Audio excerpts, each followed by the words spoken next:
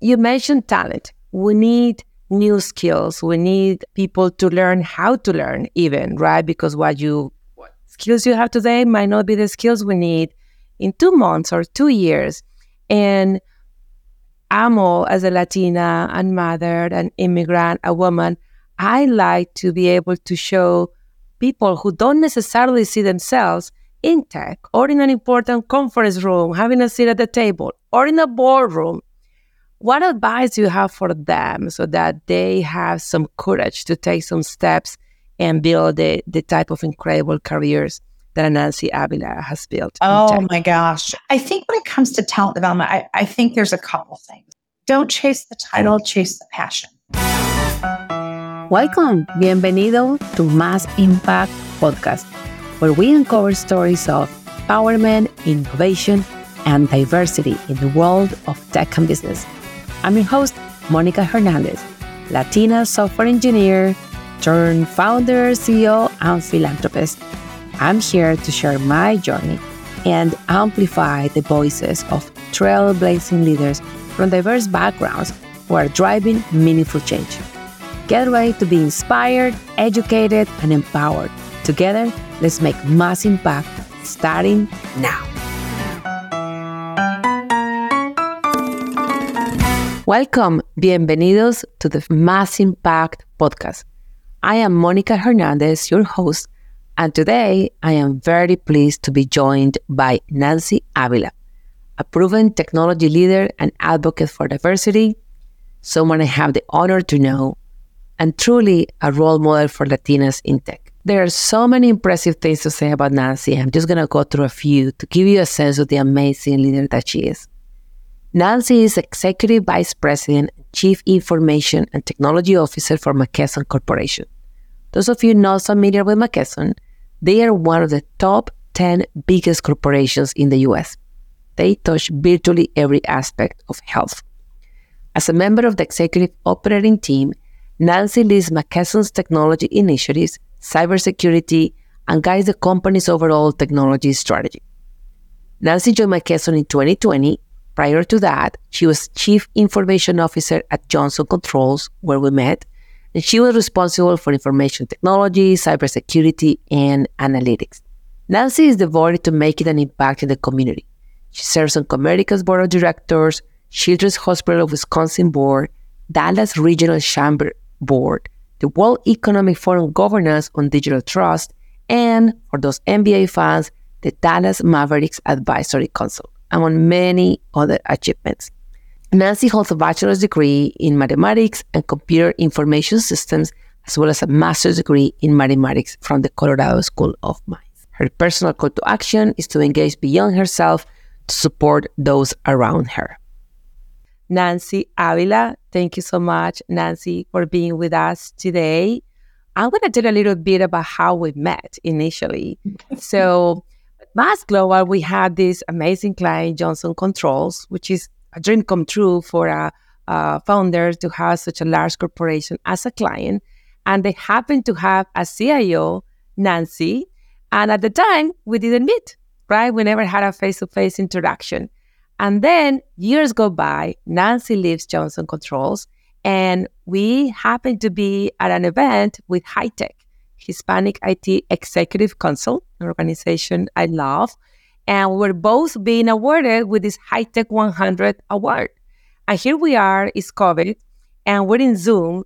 And then I see Nancy in there, and I'm like, oh my gosh, that's Nancy from Johnson Controls. And I just had the courage to text her, to send her a direct message in Zoom and say, hi, Nancy, this is Monica. And here we are. We've met in Dallas, and she's right here with us as our first guest.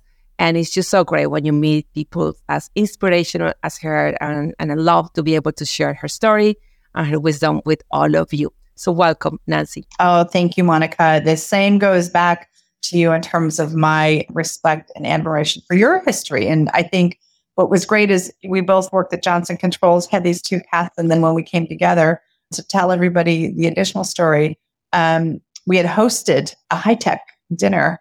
And that's where you and I really learned about each other, your family, your kids, and your wonderful, beautiful story. And to me, you are one of somebody I admire in terms of your courage, the hard work, your grit, where you came from nothing, and all the wonderful things you've created to give women opportunities. So the same to you, and I'm happy to be here. Oh, thank you so much. And that was so cute to host that dinner in Dallas. So hopefully many more to come. It was fun. So it was a lot of fun, yes. So speaking of stories, you have a great story too, right? And our journey and our life experiences really shape who we are, right? As people and as business and technology leaders. So if we can start off by hearing your family backstory and your journey and how that shaped who you are today. That would be sure. Great. Yeah. And I think and this is one of the things as I just told you, as I get older, these are things as you're going through your career, you don't really reflect on what makes you until you get older. And as I've reflected, these to me, my childhood is actually what drove a lot of the characteristics of who I am today. And so born and raised in California from a Mexican father and a Japanese mother. And my dad, he's first generation Mexican in Los Angeles, but he was raised in Los Angeles and he would go back and forth between Mexico, Tijuana. And my grandmother had a dress shop and his stepfather ran an egg shop, and he would run the streets until he had to go to school in East LA. And that was, my dad went to the military, met my mom, who is an immigrant from Okinawa. They met in the military and she came over. And my dad, they got married, moved back to the US. My mom died of cancer when she got sick with cancer when I was 8 and died when I was 10. And it was one of those moments where your life changes. And as a child, you don't know. But I do think when I look back, it was an opportunity for my dad to just instill a whole number of, he became a single parent. Back then I had 2 brothers and myself. And he really taught me hard work, get an education, and have the courage to stand up for yourself. And so as a single parent, as I grew up, my dad always said, always work harder than anybody else. Nobody will ever fire you for working hard. The second thing was always get an education, not only for choice, but that's something that nobody can ever take away from you. Learn, be curious, and that's one thing that will always help you. And I grew up in an underserved area in Los Angeles. I grew up in a city called Gardena, in the area of Gardena, Compton, Carson, more underserved. And my dad taught me that to have the courage to stand up for myself. My natural tendency is to not, and those that know me today, I think I have a little more courage in my life, but I was very shy as a kid, and I was a rough neighborhood. My dad taught me to have the courage to stand up, never lead a fight. But when I had, in terms of self-respect for myself, to stand up and have courage to do the right thing, say the right thing. And that was really a lot of what shaped me. But then went to school, first got my interest in technology through junior league. I actually, with a group of kids in high school, we would go to Northrop and 2 engineers taught us how to program, do some basic programming to do charts and stuff. And then through college, because I was very uncomfortable on the English side, because my parents both they didn't finish high school and they weren't very fluent in English. I tend to be much more comfortable with technology and math. And so that was actually what got me interested in technology and math. And I did okay with it. And then spent the last 20, 25, I can almost probably say 30 years just advancing through the ranks of technology, whether I started as a statistician, went into technology, and just have worked through my way through my career with that. So that's the highlights. I'm sure we'll touch on other things through that. But what a incredible story, Nancy. So many things to take away from that, and so many similarities with the immigrant story. Fortunately, many of us grew up in rough neighborhoods. We had parents that say education is the way. To me, that was my mom. And thanks to her, I ended up getting this scholarship and becoming a software engineer.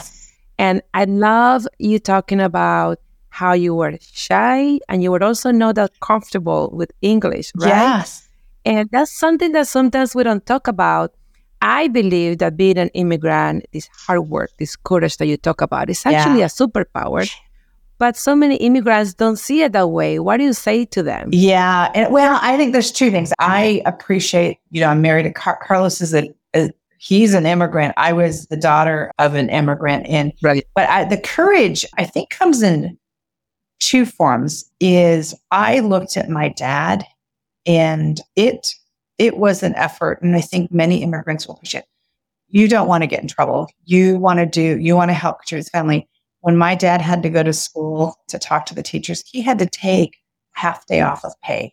He had to work through a lot of things, which I think when you're an immigrant and your parents are working hard, those are things that are very conscious growing up. So I looked at that as my responsibility. And part of having the courage for me was doing my part to support my dad and make sure I didn't want to be an inconvenience to getting in trouble at school.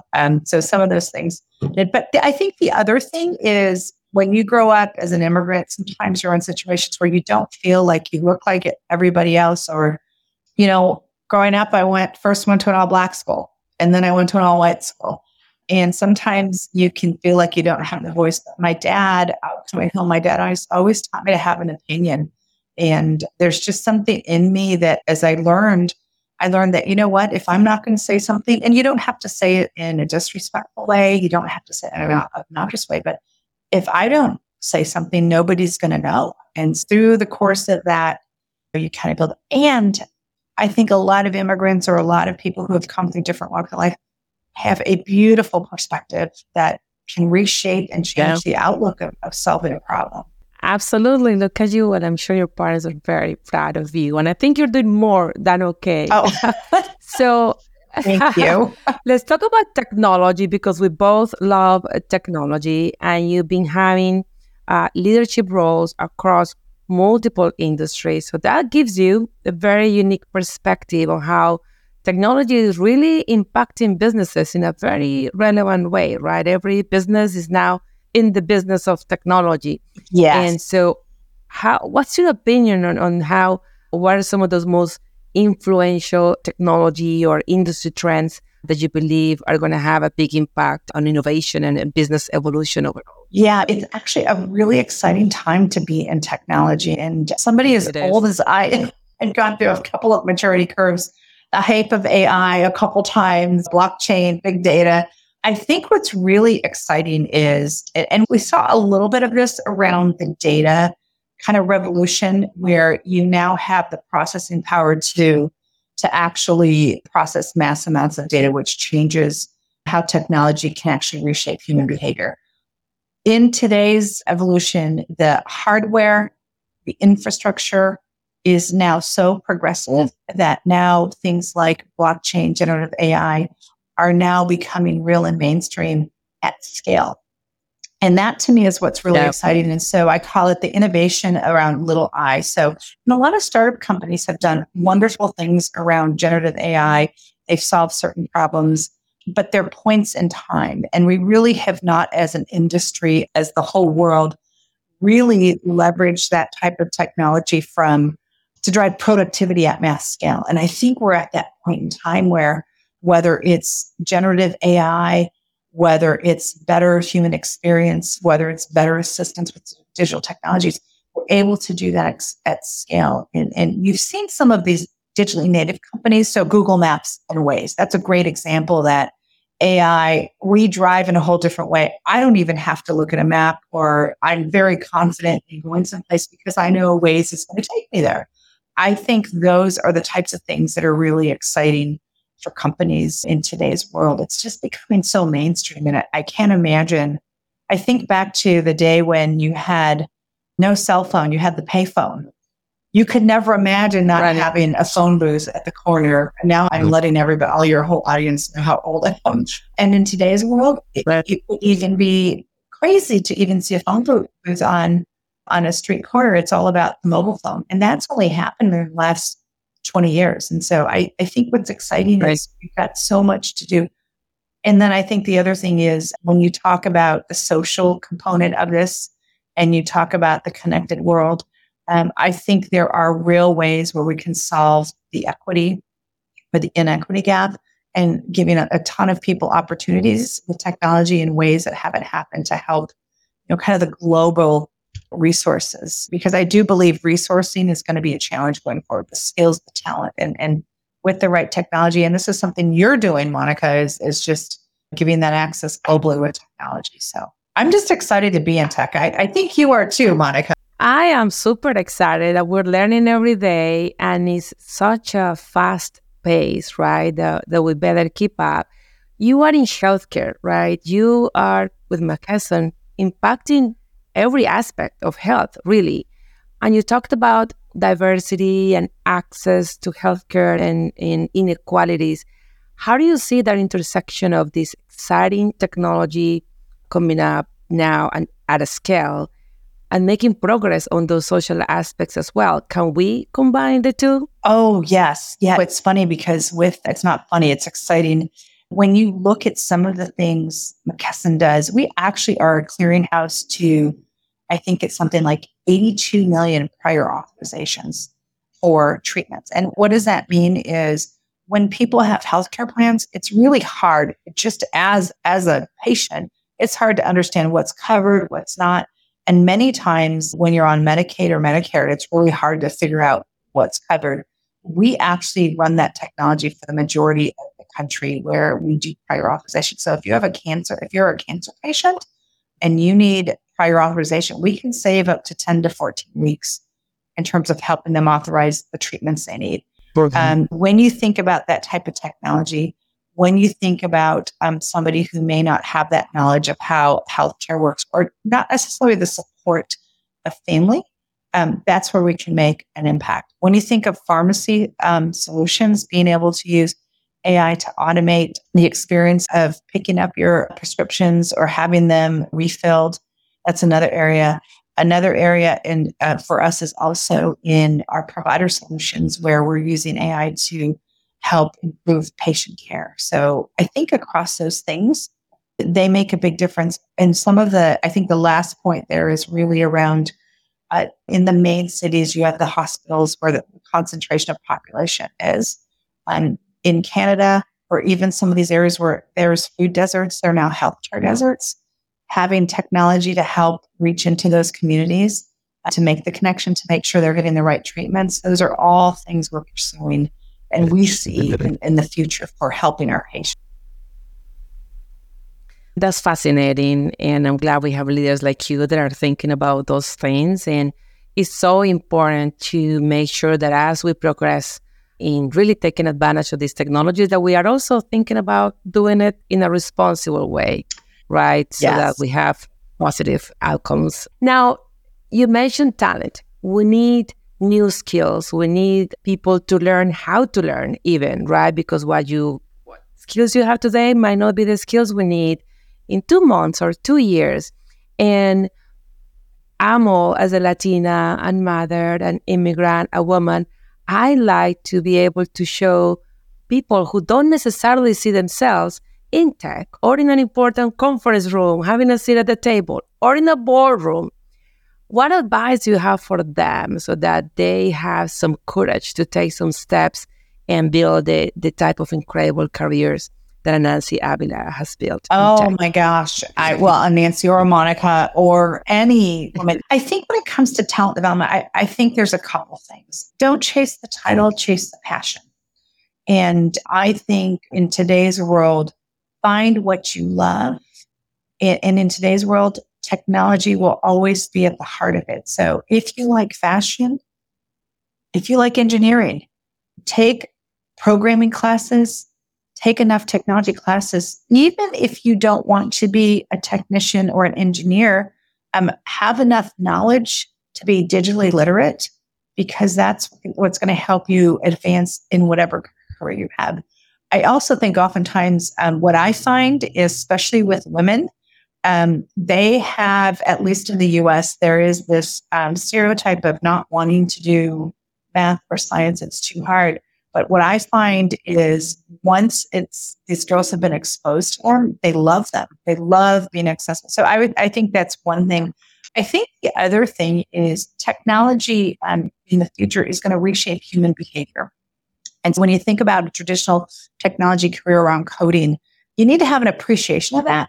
But actually what's going to drive innovation around technology is understanding human behavior. So anything around neuroscience or the psychology of people, or how to do design thinking, or how to work with people and understand human behavior and how you reshape that. There's a whole number of areas that are going to emerge in terms of that talent and skill set. And the last thing is, just as much as digital, understand data, use data, anything you can learn about data and data science. Again, it's not having to be the expert in these things, but understanding enough that whether you do go into engineering, whether you do go into development, or you go into fashion design, or you go into cooking, or you go into marketing, and you're going to have an appreciation of how that shapes how you do your work. Well said. It's just incredible to see how the human behavior aspect that you just talked about really makes or breaks projects, right? I remember when I was a consultant for Oracle, my degree is software engineering, and my master's is in computer science and engineering. Okay. More of the same, which has been super helpful. But I will say, you know what? If I had another degree, I think it would be in psychology. Because the critical thinking, getting people to understand each other, sharing goals and outcomes, alignment, those are such critical components of delivering positive outcomes in tech, right? Whether it's data or cloud, you always need humans to make something happen. Well, you bring up a really good point, Monica, because I think you and I, as you advance in your career, your technical foundation becomes important to lead an organization. But actually, what success is your ability to work with others, your ability to communicate effectively, and your ability to negotiate and align everybody to achieve the right outcome. It's an excellent point, Maria, or Monica, in terms of success at the end of the day is all about, striving for a common good and being able to do it with a team of people. And those leadership skills become very important. That's right. Yeah. That's right. Those soft skills that are so hard sometimes, right? So as we start wrapping up, you talked earlier about some of those pivotal moments and some stories that really help you grow, even though at the time may not seem of something positive. Can you share some stories of failure, the success, right? Success does not always come easy. So help our listeners understand the importance of resiliency and persevering. Yeah. I'll give you two stories, one about failure and one about courage. And I think I would tell you, I have learned to have a strong point of view. And sometimes you can go into a situation where you have a very point of view, but it can create a bias. I had a situation where I had committed, I was running delivery. I was running a program and I had committed to deliver something. And I was pretty sure that we were going to do it a certain way. And it was very early on in my career where I was an individual contributor and I had just become a project manager, delivery manager, and I was leading a team. And it was a very big lesson to me is that it was the time of Visual Basic. It was the time of Oracle SQL code, C shell scripting was going, and I was convinced around how something, and I thought as a leader, I needed to be the expert. And we actually had to integrate with a technology called Kermit back then and write C shell script. And I thought we were doing it. And when I led our approach, the approach that I had recommended was wrong. It forced us to work extra to redesign the communication protocol to get it right. But what I learned was it wasn't, as a leader, it wasn't about me being the expert. It was about me being able to look at my team and say, oh, so-and-so actually understands how this, I need to help him and ask him to help. So that to me was a failure in my mind as a leader is I missed the opportunity to bring the team together and leverage the capabilities they had, that's a good leader. In terms of courage, and I think all of us have been in a situation where we have been intimidated by, I call it a bully leader or a leader that is very strong and silence your voice. And I was in a situation where this leader had berated me and I left and he had called me back and he had made another comment and he had apologized for the timing of the meeting. So he didn't apologize how he treated me. He apologized for the timing. My mother-in-law had Interesting. and that was just one of those, I call it those courageous moments where I had to decide to stand up for myself, irrespective of the implication, because he was in a position where he could fire me or limit my career. And I just felt it was more important to have my self-respect and stand up for myself in my organization And I stood there and I said, you know what? I did it respectfully. You run this area. You can do what you want. But I don't appreciate how you treated me. And I would have rather spent those 2 hours with you coaching and guiding and educating me than to berate me. And that was one of those moments where this is my last day here, time to go. And after he paused and he said, you know what? Good point. And from that day on, he never treated me with disrespect. And he was totally professional from that same point. And so it's, to me, it was a message of what you should never let anybody disrespect you. And you can always say it right in the right way. And sometimes they may not realize what they're doing. And when you stand and draw your boundary, it can work out quite well. So those are two moments and times. I bet, Monica, you have many examples as I do. These are learning moments where, you want to do the right thing, but sometimes you have to remind each other that, okay, you don't have to do that. So it is worth it. Yeah. Absolutely. No, this is such powerful stories, Nancy. Sometimes it's hard to do the right thing and to make the right decisions, but it feels so good after that. And what I love about that is that you stood up for yourself, but you also did for others after you. Yes. Right? Every other person that this leader will have done this to, now is probably going to have a different view. So thank you for sharing that. So I love our last question. This is our first show, and the name of our show is The Mass Impact. We're all about impact. I believe that we have to be more, do more. In our company, Mass Global, I truly believe that we can both impact purpose and profits. Yes. And I love it when I can tell our clients, hey, every team member helping you, we are helping a woman, a Latino, and the represented talent get access to those free tech education skills that will help them.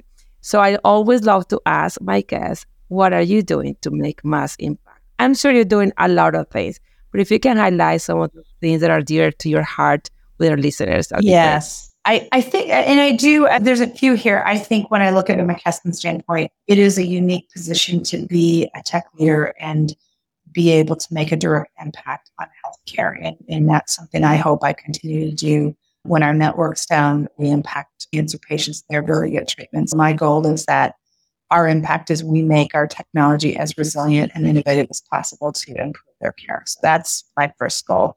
In the second area, I have learned and become engaged in civic responsibility.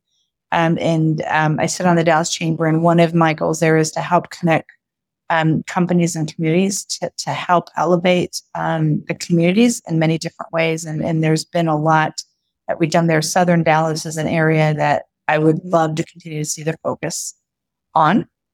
And then from a personal standpoint, it's become more personal is where I love to leave an impact where I know I have made an impact to one individual. And it's not anything big, but what really gives me guidance is I had somebody invite me to a group of girls, 7 girls from the island of St. Vincent.